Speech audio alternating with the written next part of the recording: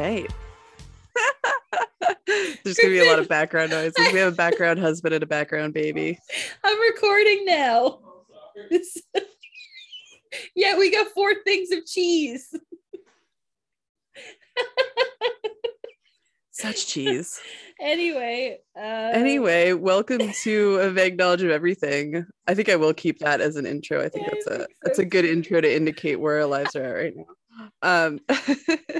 Yeah, welcome to a vague knowledge of everything. We're having a nice cozy podcast today. It's been a while. Yeah. It's been since before I had a baby, and she's almost 3 weeks old, so it's been a bit. Is she really?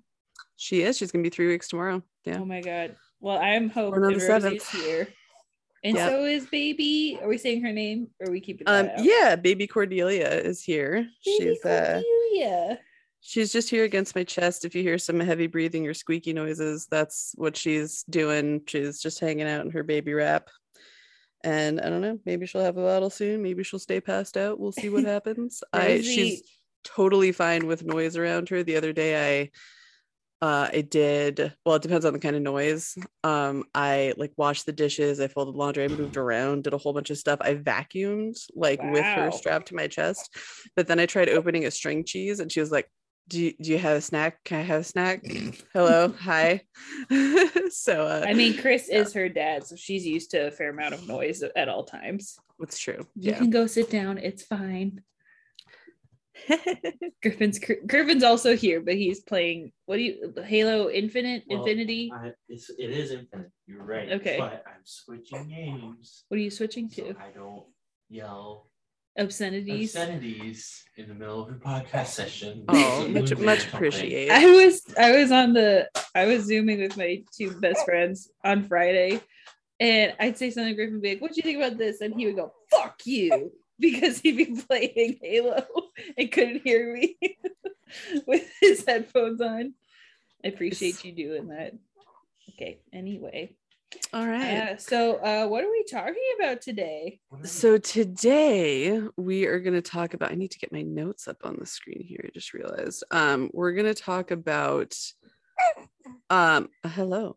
We're going to talk about my childbirth experience, but we're first going to talk about induction. We're going to talk about some, because I was induced, but we're going to talk about some like quote unquote natural methods of induction, which, spoiler alert, they usually don't work. We'll talk about natural methods of induction, and then we'll talk about some medical methods, and I'll just kind of briefly go through my experience. It's not going to be like super gory or anything, but a little bit, because childbirth is gory. I pushed a baby out, so it just is gory. I have a lot of respect for my husband because he saw a lot of things, as we'll talk about later, and he's still attracted to me, which is nice.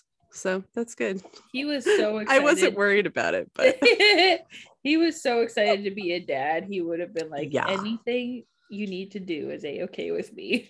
Yeah, no, and he's definitely like a grown-up in that.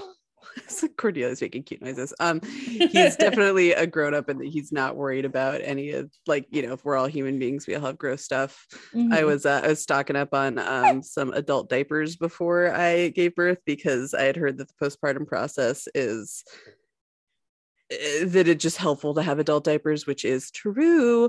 And we were like in the line at Target, and I'm holding my adult diapers there, and I was like, oh yeah, I have to pee afterwards. And he's like, well, why don't you just go right now? I don't care, I'll buy these for you. Oh my god. It's like, oh, I love you so much. He's like, yeah, I have no issue buying this, I don't care.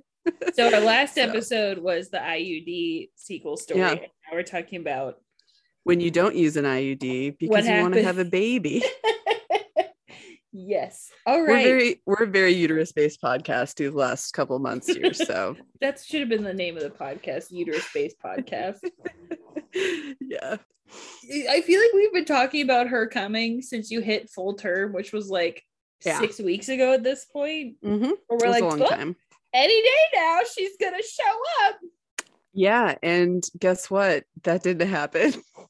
So She likes to sleep in, as it turns out. Yeah, she likes to sleep in just like her mom. She was fine in the womb, just chilling, and I guess I let her stay until past her due date, and then I was like, all right, we're gonna do this now because you're completely fine and healthy. You're ready to come out, except for you're just sitting in there and you're not coming out. So you are now late for mustard. Good. Yeah, but so pregnancy is considered full term starting at 37 weeks, which I think we mentioned in one of the pregnancy episodes when I was like, any day now, which is why we recorded a bunch of them at the same time, because I was like, oh, I could go into labor at any time, and I was like in that pattern for weeks where I would just like clean the house, get everything ready, and then wait, and didn't happen. But that sounds awful. It was awful. By the time you get to the end of pregnancy and you've been pregnant for a long time and you've been heavily pregnant for several months, it's like the physical toll that it takes on your body is just, oh my God, it's so much. And the like just having to, anytime I could get to sleep, I had to like wake up every hour to turn over because my hips would be in pain. Whoa. And like it would go away on the one hip when I would roll over, but then the other hip would hurt and I'd have to keep like rolling over. But then I could only like really be comfortable on my left side, because weirdly, if you're sleeping on your side and you have acid reflux, which I did the last couple of weeks, the left side is much better than the right side for whatever reason. Like I would be laying on my right side and then gross. Move over to the left side and it would be better, which I thought it was bullshit when I first heard it, but it's not. There is a symptom of ADHD or neurodivergency called wait mode. So like if you have a package coming, if you have somebody coming over, if there's something happening, you go into this mode where you're like, I cannot do anything else because something's happening. So I'm in wait mode. Do you know what I'm talking about? I do know what you're talking about. Yeah. I experienced that a lot. Yeah. So as with most ADHD things, everyone has experienced ADHD symptoms, but people with ADHD experiences them to a higher degree and higher frequency. So like Griffin will be like, I can't do anything. I have a package coming. I'm in wait mode. And it sounds like the end of pregnancy is perpetual wait mode because you're waiting for your baby to show up. And that sounds terrible.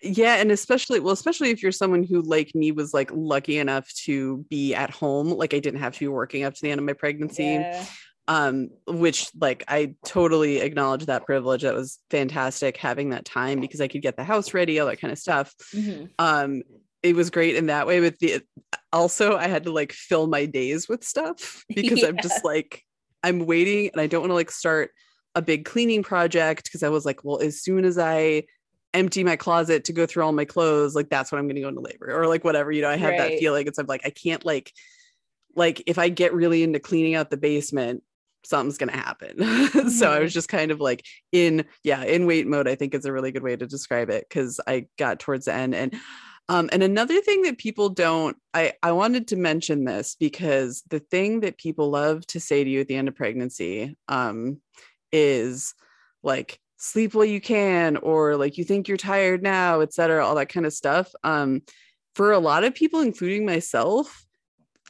that's not like an accurate representation of how things work out, because pregnancy insomnia is a very real thing. And I have like regular insomnia anyway, but the pregnancy insomnia is like just physically, since you're so tired but you are also so uncomfortable, like you end up laying there for hours and hours not being able to sleep, or like you're not able to sleep at the time you want to, and then you are sleeping at times when you didn't want to, and like it's very uncomfortable. But like also the sleep you're getting isn't very good because you're waking up to pee or you're waking up to roll over, and so you're not getting as much of that deep REM sleep, etc. I've gotten so much better quality of sleep and I think actually more sleep since she's arrived, which is not what people tell you to expect. Would she kick you awake? No, when she was kicking, if I was asleep, I was asleep, which is good, but it was hard to fall asleep if she was kicking. So it's one of those things where like if I could get to sleep, I would be in deep sleep unless I had to pee or if I was in pain, and like other things would be okay, but it was just really, really hard to get to sleep. But that was probably the biggest thing for me that made me like, I really want to be done with pregnancy. I started telling people, because I was trying to like circumvent the whole like sleep while you can, because I was sick of hearing it. I was like, I want to be tired for a different reason.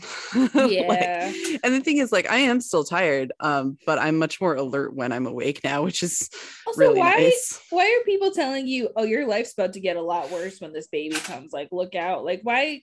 People right when we were announcing we were pregnant, people would always say like, oh, your life's never going to be the same. And I'm just like, yeah, that's the point. Yeah, obviously. Like, that's why we didn't decide to have a baby because we wanted things to be the same. Like, why you gotta be shitty whenever I'm about to have a baby? It's so strange.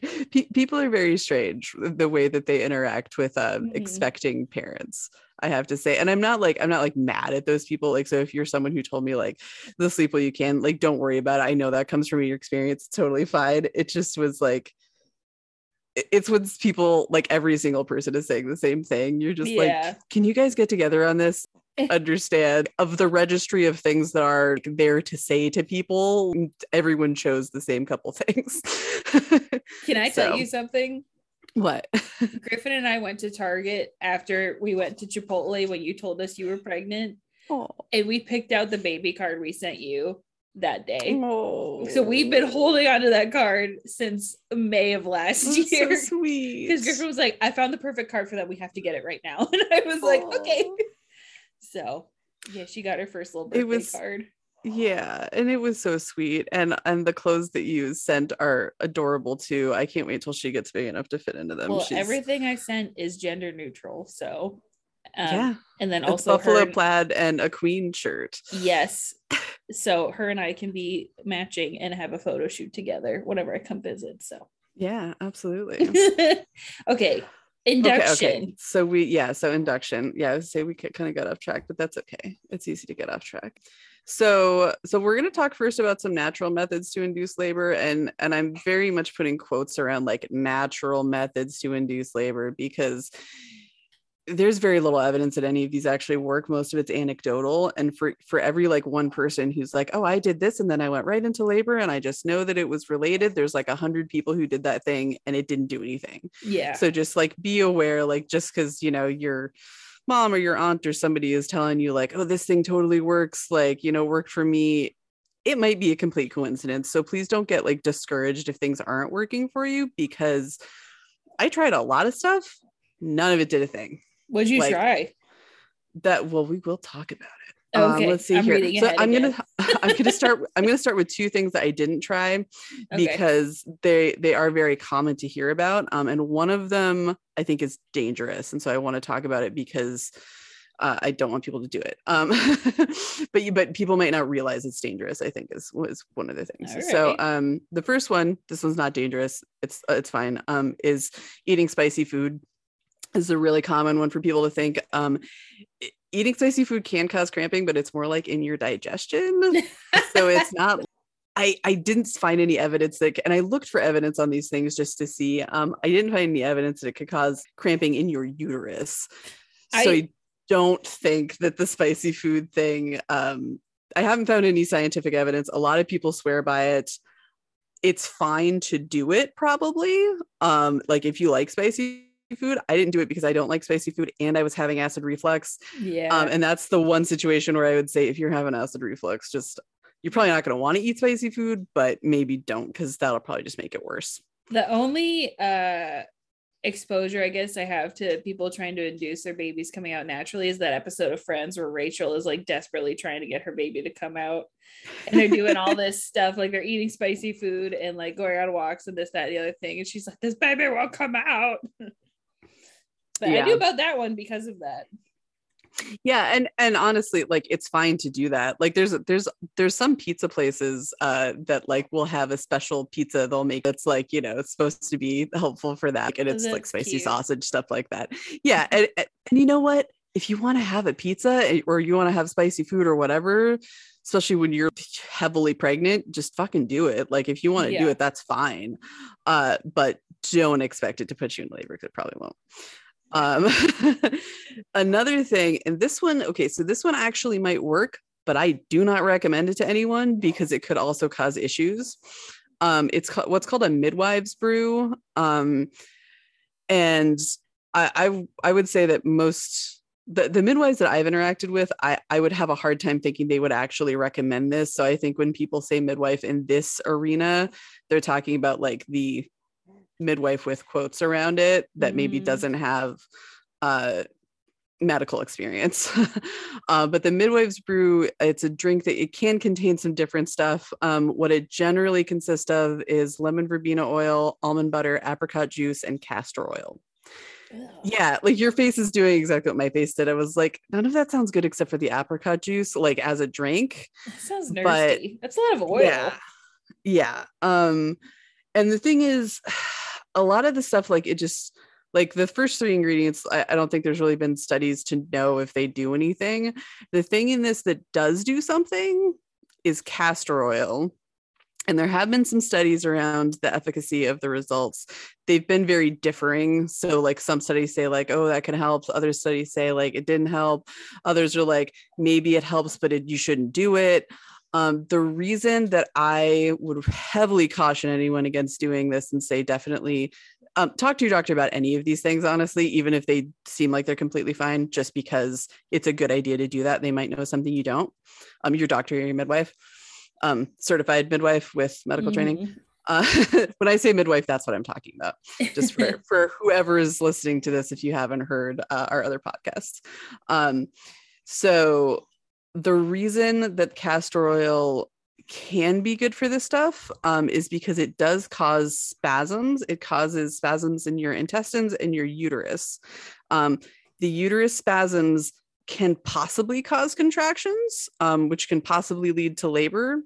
Again, it's shaky on whether this absolutely does happen, if it can contribute to it, whatever it is. But it does seem like there is some possible evidence that it has worked for some women, because there does seem to be a higher instance of women of pregnant people going into labor sooner than they had, or sooner than others, based on ingesting castor oil. However, it can also cause severe nausea, diarrhea, vomiting, stuff that feels really bad, and can also lead to dehydration. Dehydration is not good for you at the best of times. It's really not good for you when you're pregnant and when you're in labor. When you're hydrating for two. Yeah, like they want you to be hydrated. Being hydrated is just really good for your body, and it's not good for you to be dehydrated. It could cause all kinds of other bad stuff.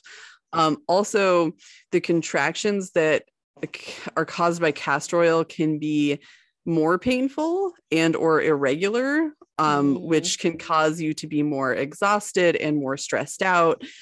Stress can also affect your blood pressure, and having higher than normal blood pressure isn't good when you're in labor.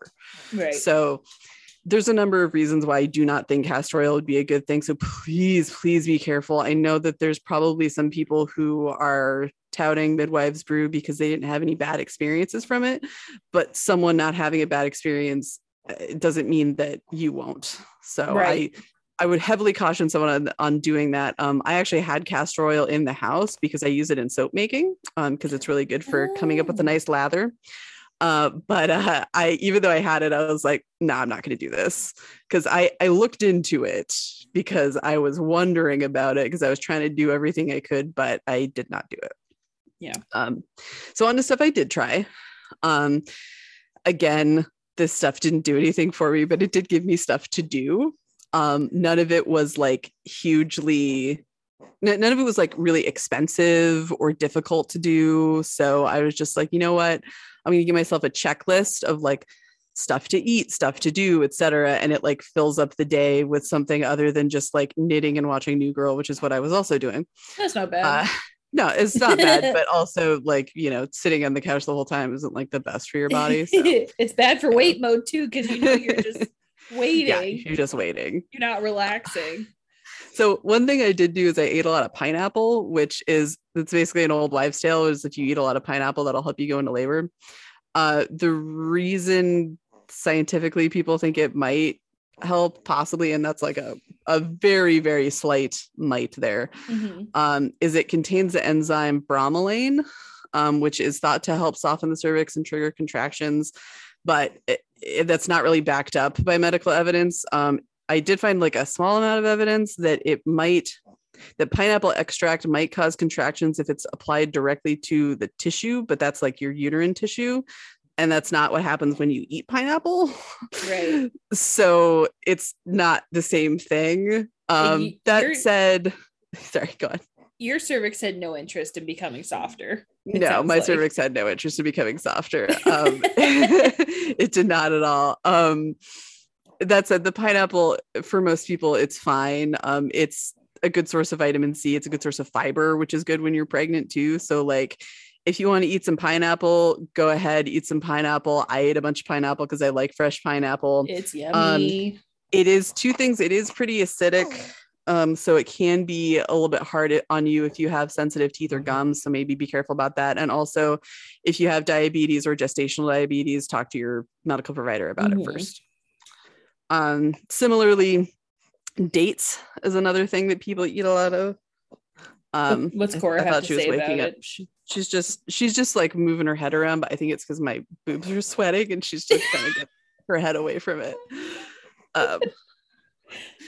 Anyway, I've been, just for everyone's edification, I'm wearing one of the baby wraps that holds them really close against your chest, but I'm also getting sweaty, and so she's just trying to regulate her body heat. Anyway, so yeah, eating dates. I did not like eating dates because I just don't like them that much. Like they kind of just taste like brown sugar a little bit, but they're not but not in a good way. They're not very tasty. I didn't particularly enjoy them. Some people like them. They're basically like giant raisins, but they don't taste as good. Definitely not nature's candy. They are high in sugar. So if you have diabetes or gestational diabetes, definitely talk to a medical provider about it first. And again, talk to someone about all this. There's studies that show different things on it. There is a small study that said women who ate 6 dates per day in the month leading up to their due dates had a higher chance of going into labor on their own and had higher cervical dilation when they were admitted. That didn't hold true for me, but I mean, the study didn't say it did it for everyone, so I guess that's fine. A more recent study suggested that the dates had no impact on kickstarting labor, but might help with later stages of labor and like I think like the toning of your uterus. I don't know if any of that's true. I ate a bunch of dates. They weren't great. I was really excited to stop eating dates at the end of my pregnancy. However, I've recently found out that there is apparently some evidence that dates are a lactogenic food, which means they help with your milk supply. So I'm eating dates again. I've been putting them in oatmeal because oats are also lactogenic. And I'm not like a low milk supplier, but I'm like almost making enough to give her as much as she wants. We are supplementing with formula because we just want to make sure she stays fed and she's gaining weight like a champion, all that kind of stuff. But anyway, so now I'm eating dates again. So I didn't particularly enjoy eating them. I don't think they did much for me. But would they go in a smoothie? Okay, could they blend up?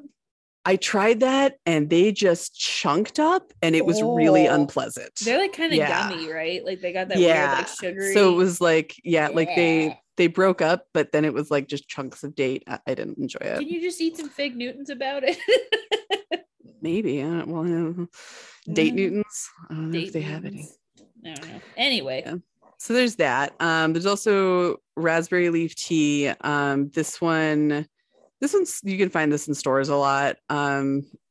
I also talked to my midwife about this. It seems like there's just not a lot of data about what a raspberry leaf tea can do. What's she doing? Is she making little piggy noises? She's she's just kind of snorting. She does that.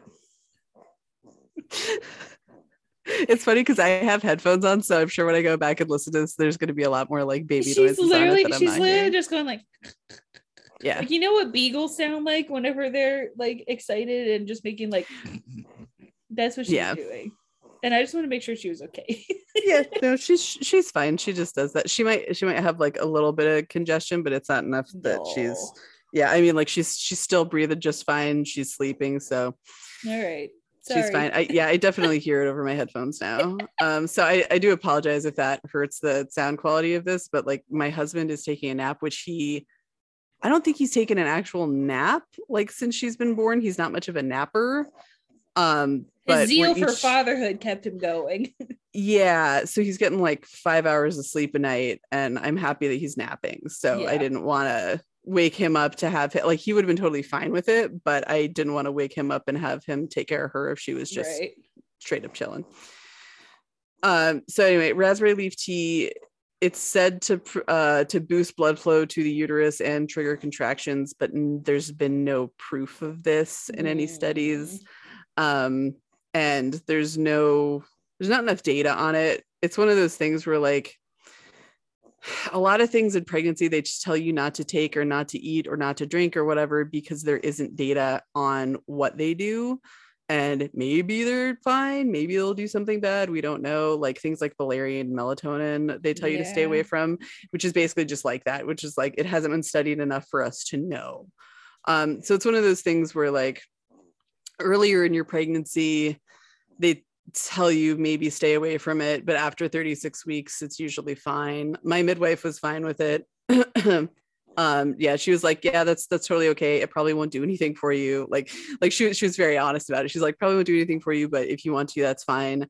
It hydrates you, gives you something to drink other than water. So like, yeah, sure, it's fine. Like it's not high in sugar because it doesn't have sugar in it. So yeah, so it's fine. And it kind of, to me, it tastes like kind of like grass, honestly. And I'm one of those like slightly hippie-ish people who has had a lot of tea that is for medicine, for medicinal purposes. So I'm used to that kind of stuff, and I don't really care about it, and I'll drink it. I think in terms of the people that we interact with on boats, you're not so hippie. In terms of like the run-of-the-mill regular people, we're pretty hippie people. Yeah, like you do a lot of stuff yourself, which is like kind of unheard of in a capitalist society. It's true. Like the soap making is something I do, but it's honestly because it's more cost effective to get like the natural soap that I like if I make it myself, so it's like I'm that kind of hippie where I'm like, I'm not into all of the crunchy stuff, but I'm into some of it. So yeah. I'm into it a little bit. Yeah, exactly. So like, and I'm fine. Like I'm drinking tea that's supposed to help with lactation. I don't really know if it's going to, but again, it's like keeps me hydrated, so it's a good thing. Yeah. So yeah, the raspberry leaf tea was kind of like that. No evidence it did anything. Evening primrose oil is something that my midwife actually did tell me to take. It was in a capsule. It was really funny when we went to the store. I think I texted you about it, and I was like, do you know about evening primrose oil? Because I was really surprised at Chris looking for it in the store, because he went to the cooking oil section, and I was like, what are you doing?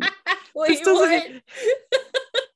He went to cooking oil, and then he went to essential oils, and I was like, what? No. Honey, I was like, it's a pill. I was like, honey, it's in like a gel cap. Like, yeah, I knew to take those in 2016 because apparently they help with mood swings with your moon fury whenever it comes around. That was the only context I had ever heard about it. I didn't know it was like a pregnancy type deal too. So it's supposed to possibly, depends on who you talk to. It's something where like it wasn't going to do anything harmful. And there may be some evidence that it helps. There also may be evidence that it doesn't help. But anyway, she told me like, hey, this would be a good thing to take. So I started taking it. It contains an omega-3 fatty acid called gamma linolenic acid, or GLA, which is a precursor to prostaglandins. Prostaglandins are hormones like substances that help soften the cervix. Like that is a real thing, but I don't know if like a precursor to it would do anything. But anyway, I took it. It wasn't harmful, but it didn't seem to do anything. So another thing, there's like a couple different exercises that are said to help. There's something called curb walking, which is like where you walk along a curb and you step like 1 foot on the curb, 1 foot on the ground. So you're kind of like imbalanced. It's supposed to help the baby move into place. I'm very like gently shaking her down. Sorta. Yeah. Like I also did a bunch of walking up and down stairs because I wasn't going to do curb walking because none of our curbs were exposed because they were under like 3 feet of snow. Yep. So I did a bunch of walking up and down stairs. It was probably good exercise for me, but I have no evidence it did anything. I also did lots of yoga in the last couple of weeks. There was a bunch of yoga videos on YouTube, which they'll say like in the title, yoga to induce labor, but then of course the first thing is basically a disclaimer that like, you know, if your body's not ready, if your baby's not ready, this probably isn't going to like kickstart your labor, etc., because like it's not super responsible to say it will induce labor because we don't have evidence that it does, but they're doing it for clickbait basically. How is that yoga though? But as far as yoga goes, it's just nice, gentle yoga. It's fine. It's not bad for you, I would say. Like, as long as you're not pushing yourself too hard, I think yoga is a really beneficial thing to be doing because you're stretching.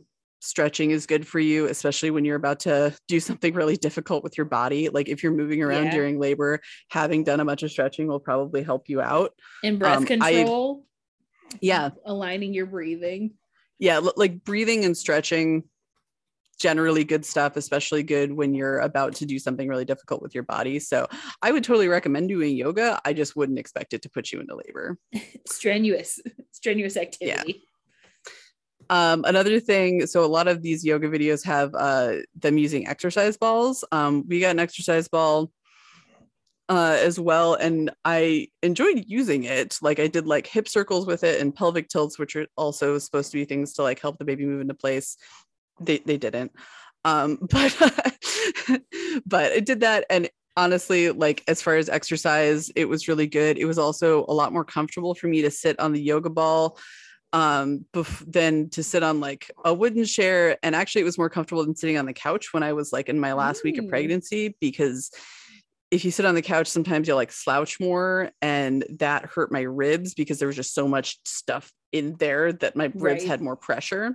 And so sitting on the yoga ball gave me like a nice, soft, cushiony seat that could move around with me and also made me sit up a little bit straighter. So go ahead, go to yoga ball. It's good for you. Yoga ball and exercise ball, the same thing? Oh yeah, they're the same thing. Okay. Yeah. Meditation is another thing where like if you look on YouTube, you can find guided meditations that like say to induce labor. Again, a lot of them have that like caveat of like, but it won't actually start it if you're not ready, etc. That seems I can get behind that a little bit, but we're getting into like woo-woo territory of like we are getting into woo-woo manifest territory. Your baby coming out, and it's like your baby's gonna come out. Yeah, and it's funny because like you look in the like comment section and there's a bunch of people being like, oh, I did this and then my water broke 3 hours later, and I'm like, it was a coincidence. Yeah. But again, deep breathing is really good for you. Meditation's been really good for me and like my state of mind, so I would still recommend meditating. It's good for you. Deep breathing was like my best friend during labor because the epidural was not my best friend because it doesn't work very well on everybody. Works great on some people, but apparently not me. I don't know. Or half of people.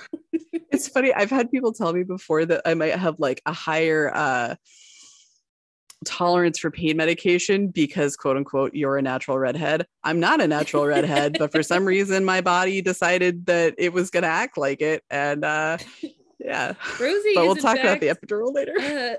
This podcast is just two blondes talking.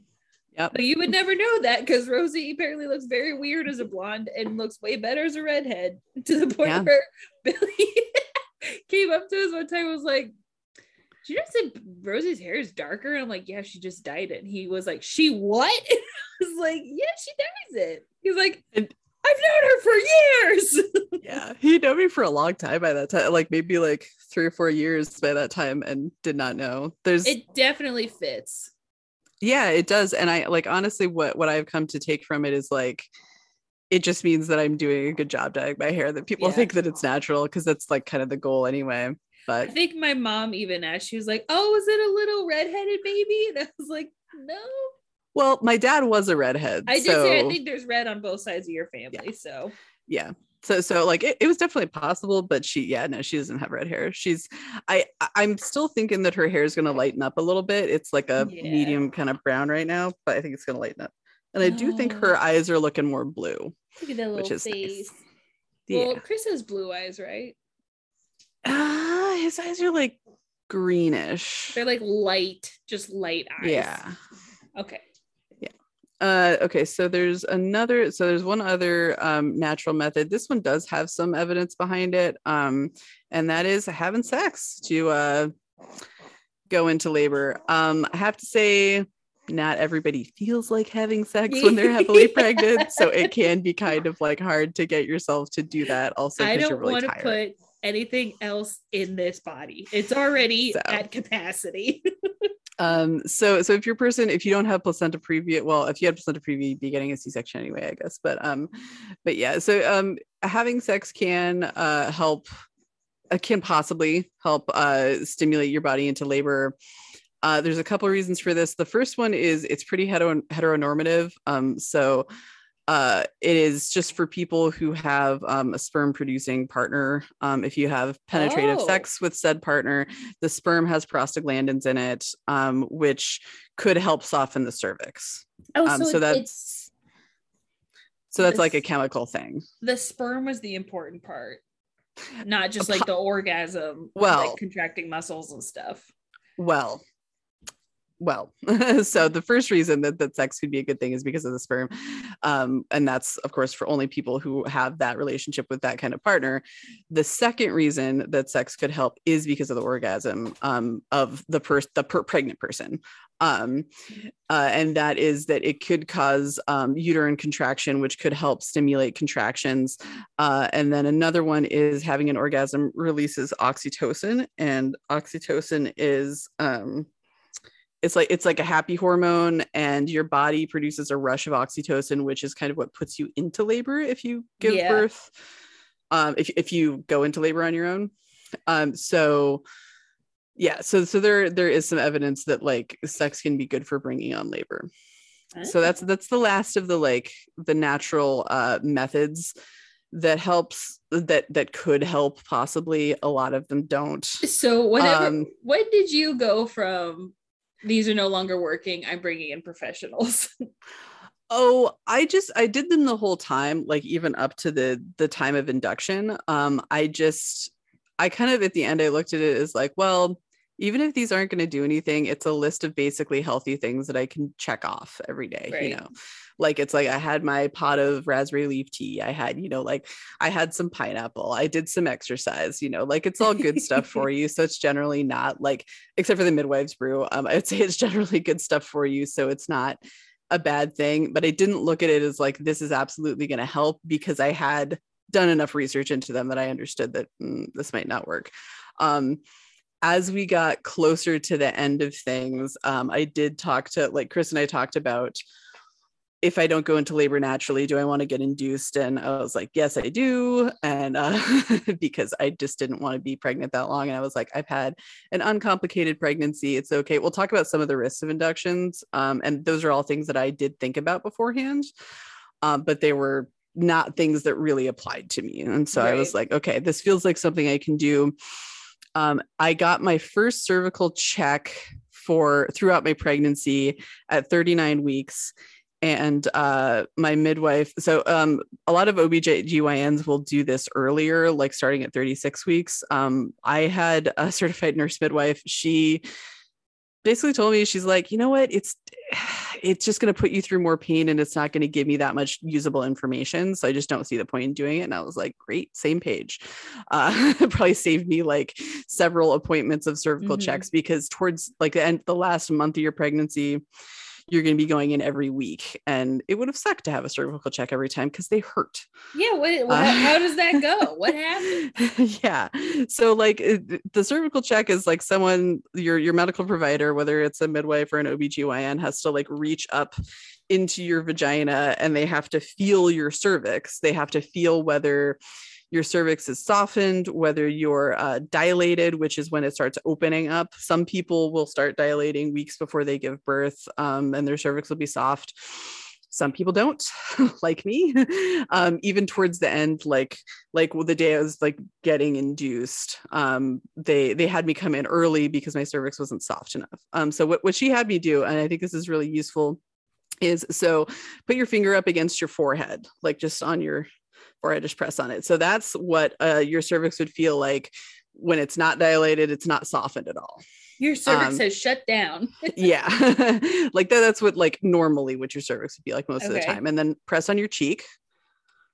Like, and not like while smiling, just yeah, press on your like normal soft cheek. That's what it's going to be like when it's softened. So quite a bit softer.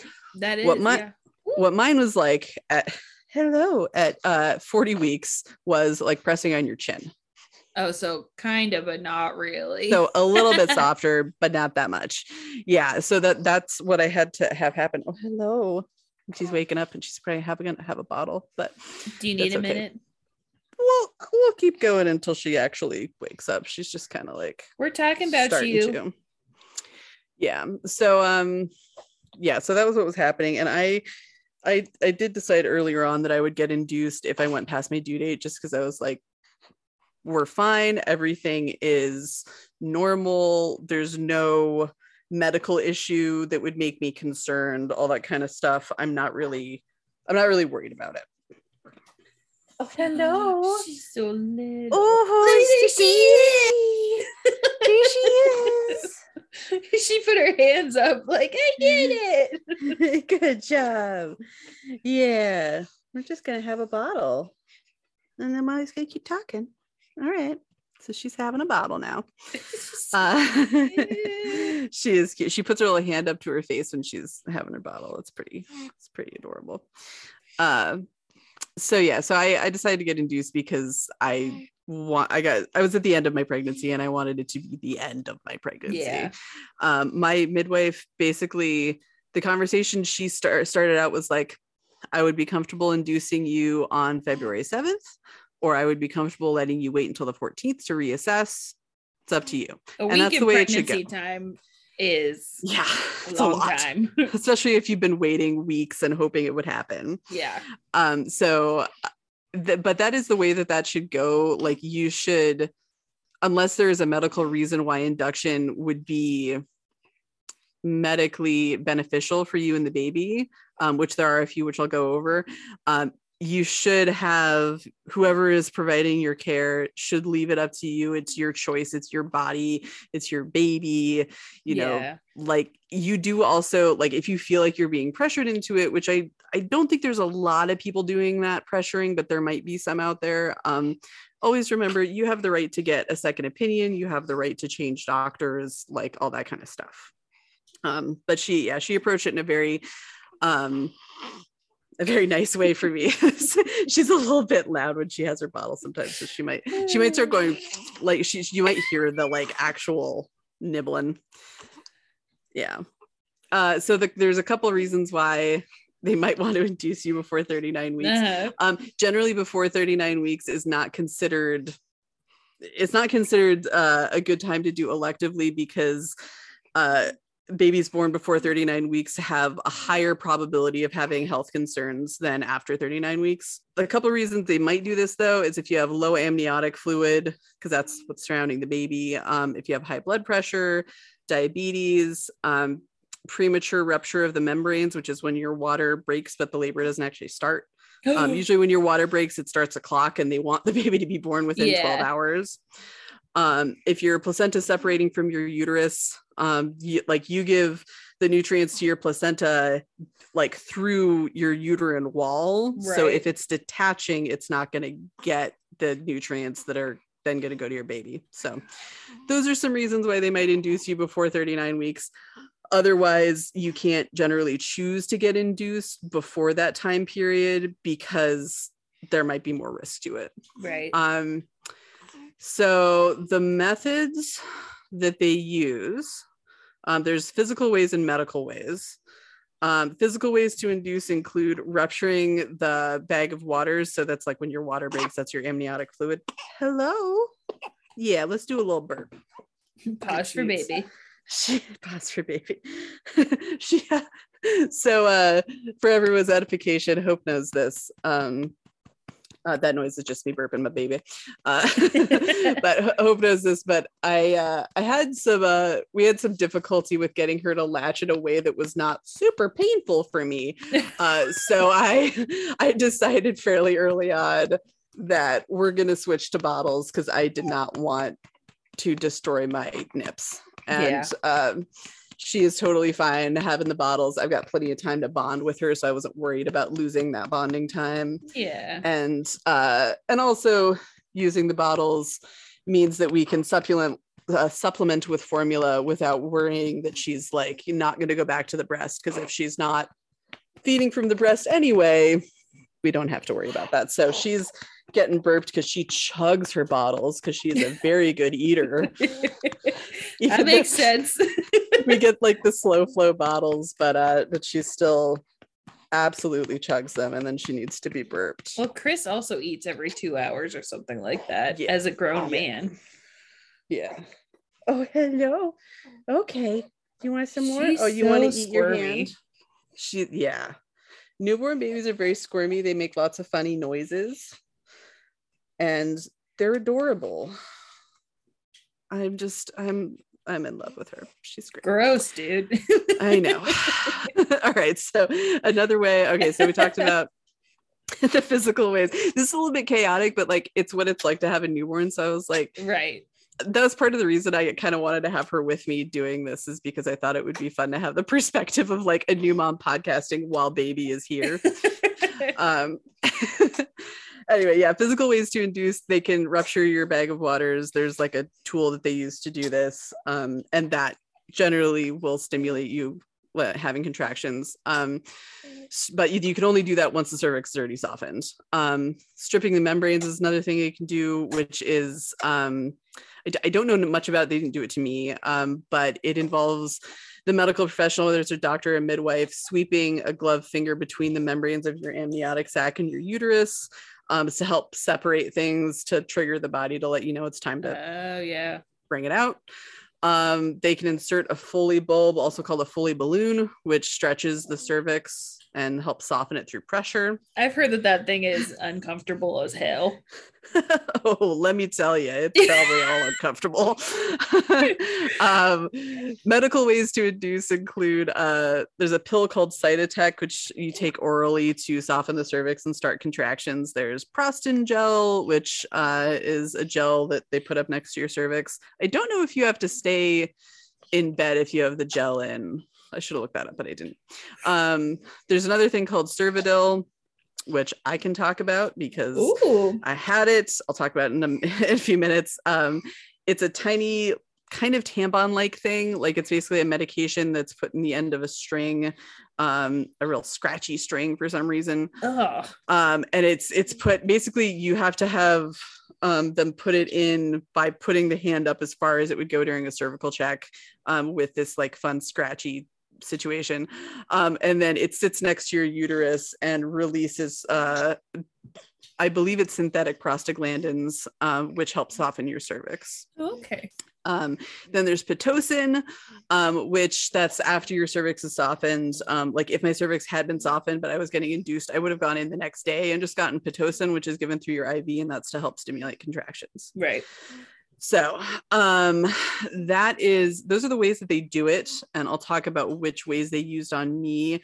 But before that, I do want to go through, there's just a couple of things that might make people decide they don't want inductions, because inductions kind of have a bad rap in especially like the sort of crunchy mom situations.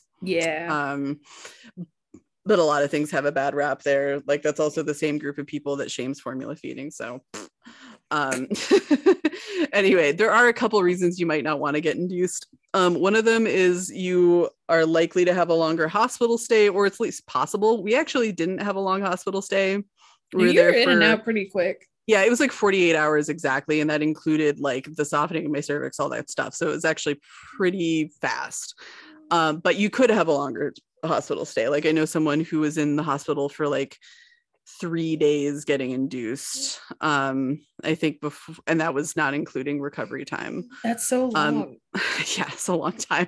And if you're in the US, like we are, staying in the hospital longer, if you don't have great insurance, could mean that you end up paying a shitload of money.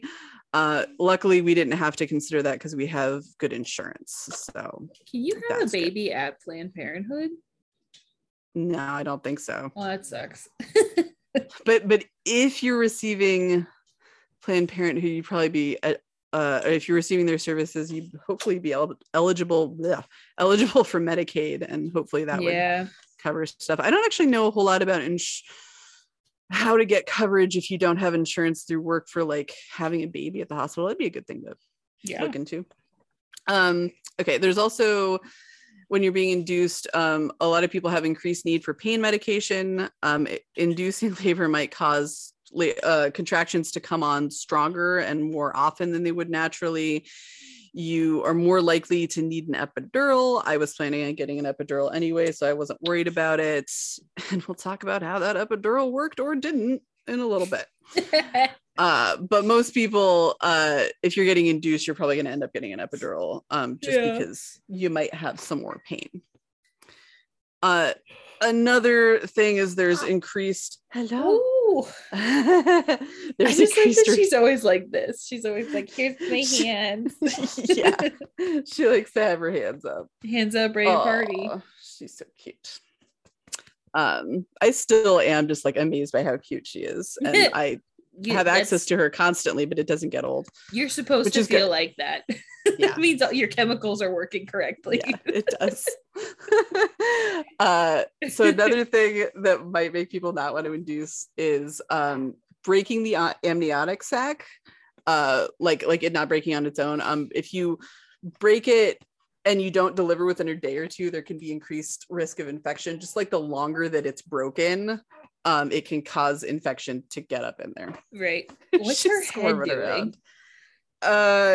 Whatever it wants. Like she's like Night at the Roxbury with her little head. She does that. She moves her little head around. She's very cute. I should take a picture of myself after this and put it on the pod about this. Okay. So there could be increased risk of infection, but that's usually if it takes a really long time. For me, it didn't take a really long time. But it was something I knew about, and I was totally ready. Hello? Do you have hiccups? I was totally ready to get a C-section if that was the case. You know, like if my waters were broken and I wasn't going into labor, like I wasn't getting contractions, I was like, I'll get a C-section in that case. It'll be totally fine. So like I had considered for that possibility.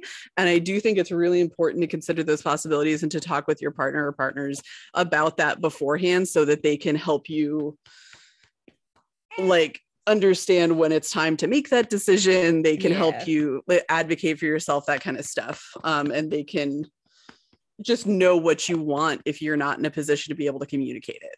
Right. That's helpful. Yeah.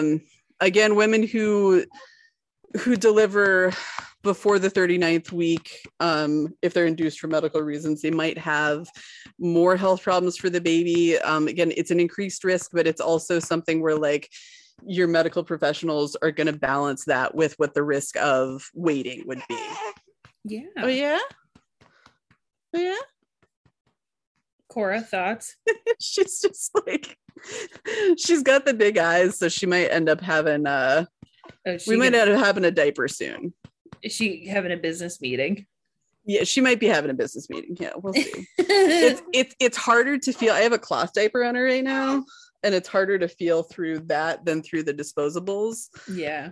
But we just decided to do cloth diapers because we were interested in doing that. No shade on anyone who's not, because it is a lot of laundry. And if you don't have laundry machines, I fucking wouldn't do it. No. Also, it's a big monetary investment to get a bunch of cloth diapers initially. So even though I'm using cloth diapers, I just want to say I'm not pushing anyone to do it because it's definitely a significant amount of work. It's something we can do, so we wanted to. Right. That's your choice. Yeah. Oh, hello. There might be more complications during delivery also if you have an induction, but that usually is related. They're usually pretty rare, and it's usually related to a health concern you had beforehand. Right. And I didn't have any health concerns to worry about in that situation. She's so cute. Yeah. I just see her like doing like the side eye where she's like, oh. Yeah. Oh boy. Do you wanna bounce and look at Auntie Hope? Do you want a pacifier? Hi. You want a pacifier? We're totally like I wasn't sure if I wanted to do pacifiers, but I am totally down for it. Hey, it turns out, as long as it like anything that makes her feel good. I know you can hear me, so I'm just gonna keep talking. I had colic, like really, really awful colic for the first 6 months of my life, and I got a stuffed bunny named Pinky, and my parents started giving me pacifiers, which we called Binkies. So as soon as I had Pinky and Binky, I was good. And I like learned how to talk out of the side of my mouth while I still had a Binky in, and I would eat with it in. I love me a Binky. I'm doing a diaper change, so I'll be right back, but you can keep talking. My parents said it made me a different baby. I'm gonna go ahead and put you on mute just in case. Rosy's baby is very cute. If anybody cares, Cora is very cute, and I really like that I have a friend that can say Rosemary's Baby for all you horror film people out there. Griffin, do you have any thoughts you want to contribute? All right, he's giving me the bird. All right, and Cora did not like that you did that. Here we go. She had a little bit of a wet diaper, so we changed that, and now she's got a pacifier, and she's just chilling. She's a very chill baby, from what I've heard from you. She's a pretty chill baby. She doesn't seem to I mean, knock on wood, but yeah, she seems to be pretty cool. Like, you know, as long as needs are met, it's fine. She gets gas occasionally, which is not fun for anyone, because that's the time when she gets to be crying, and we're like, what's wrong? Are you okay? But we got some grape water and some gas drops from this company called Little Remedies, and they seem to be working well for her, so it's good. Do you want? Sometimes she farts while I'm changing her diaper. No! Which is well, little boys weird. pee right on you because they don't. Oh, she's peed on me too. She peed on me in the doctor's office, actually, because they had to take off her diaper to weigh her, because they don't want, like, if the diaper's wet, it might weigh more, so they just want to like get the weight of the naked baby. And they always wanted to weigh her to make sure that she's doing okay and gaining the weight she's supposed to. Or like not losing a lot of weight, because a lot of infants do lose weight. But she peed on me in the doctor's office because I was holding her and she was naked, and I picked her up from the scale and she just like let it go. Yeah, mom's here. Yep. Do you want to make this 2 episodes where we talk about this and then your birth story? Because we've been talking for about an hour already. That's what I was thinking. I was thinking if we want to wrap this up, but I'm totally fine to go into the next one and talk about the birth story. I'm absolutely down. Yeah. All right, let's wrap this one up and then we can do your birth story. All right, so that's like the process of induction, and we'll talk more about my specific birth story in the next episode, but I did want to talk about like the alleged natural ways you can induce, and kind of go over very quickly like why people might choose not to, why people might choose to do it, etc., that kind of stuff. So so that kind of wraps that up. And I think we're probably going to immediately record the second one, but I might release it a little bit spaced apart. But yeah. So I think for this one, I will shout out a little bit. I'm going to shout out to. Sorry, I was thinking about it. I'm like, I'm probably going to shout out to the same people for this one and the next one, but whatever, it's fine. I'll shout out to my midwife, who I haven't asked her if I could use her name or anything, so I'm calling her Anna, which is not her actual name. But shout out to my midwife, who did a really, really great job, and we'll talk more about them the next episode. My doula, who I realized I do think it's okay to use her name. Yeah. Miss Anne, who I didn't realize I kind of accidentally named my midwife the same thing almost. I was wondering about that. It was just, I was trying to find something that was like not close to her real name, since I hadn't asked her if I could use her name. But my doula, Miss Anne, who is a friend of ours, she was amazing, and I'll talk more about how amazing she was in the next episode. And also to the medical staff in general at UPMC Hammond and Erie, where we delivered. They were really, really great. We also we had like a little bit of a scary thing in the last couple of weeks. She had some lumps on her back, which we weren't sure what they were. It turned out they're completely fine. It's completely fine, but they just to be safe had like an ultrasound and blood work, so we had to take her to a couple more appointments. Everyone who treated her did a really good job. We took her to a pediatric dermatologist who said like wow. she said they're probably just cysts, and was like, yeah, I wouldn't worry about this is fine. And all of her blood work came back completely fine as well. So whew, yeah, that was a little bit of a scary thing for us. Yeah, it was. But anyway, I want to specifically shout out to the phlebotomy department at UPMC Hammett and Erie, because phlebotomy is blood draws. And she normally when you're testing a baby's blood, they'll do a heel stick, which is just like they stick like a small needle into the heel and then just kind of squeeze the foot and get some blood droplets to test that way. But for this one, they had to do a blood draw in her arm, and her arms are tiny. So it's not only is it really difficult, it's really upsetting for the baby, for the parents, probably for the phlebotomist, like literally for everyone. It's an upsetting situation.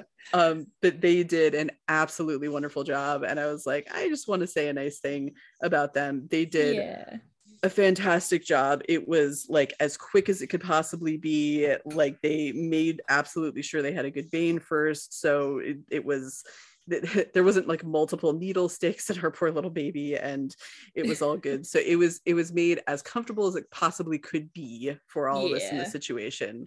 And they also let us stay back there and do a diaper change because we suddenly needed to. She shit her pants. She was so scared. So I definitely wanted to say they did a really, really good job. I think I might actually want to like write to the hospital and be like, hey, these people are great, because they did a really good job. So anyway, I'm really glad we had a really good experience with pretty much everyone that we talked to in the hospital. So yeah. All right. Cora's gonna be my shout out for this week, our special guest. Little baby. Yeah. These are actual babies instead of cat babies, which is what babies are in this house. She's getting drowsy again. Just think she might just pass out. Good night. She just had a warm bottle and she's all in her jammies. So yeah. All right. Well, as always, I am Rosy, and facts matter, and we will see you soon. I'm Hope, and now that you know better, be better. Bye. Okay. Bye.